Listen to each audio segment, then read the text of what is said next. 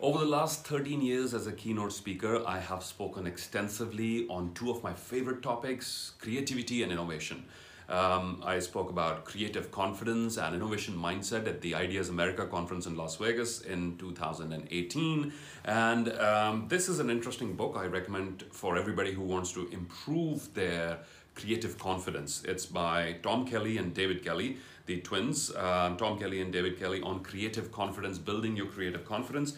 And this video is based on an observation about ideation. Whenever we come across a good idea or we come across an individual we classify as innovative, we tend to jump to the conclusion that this person is naturally very good at coming up with great ideas. That every single idea that this person comes up with is going to be like mind-blowing, like radically transforming everything.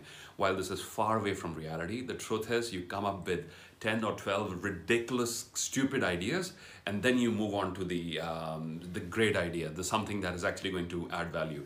And a lot of people are discouraged by this process because once they have their 10 or 12 ridiculous, impractical sort of ideas which don't make any sense, and then they realize, if you look back at your own ideas, you realize, oh my God, did I come up with this?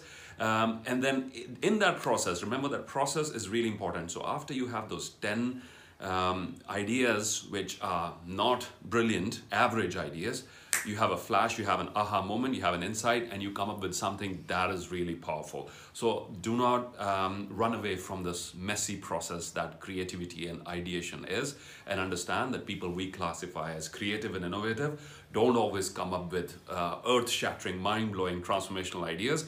They actually do come up with a lot of below average ideas, and it is that process precisely which leads them to something phenomenal, something beautiful. So keep thinking, keep ideating, keep executing. That's how we create a better world. Thank you for watching. Bye-bye.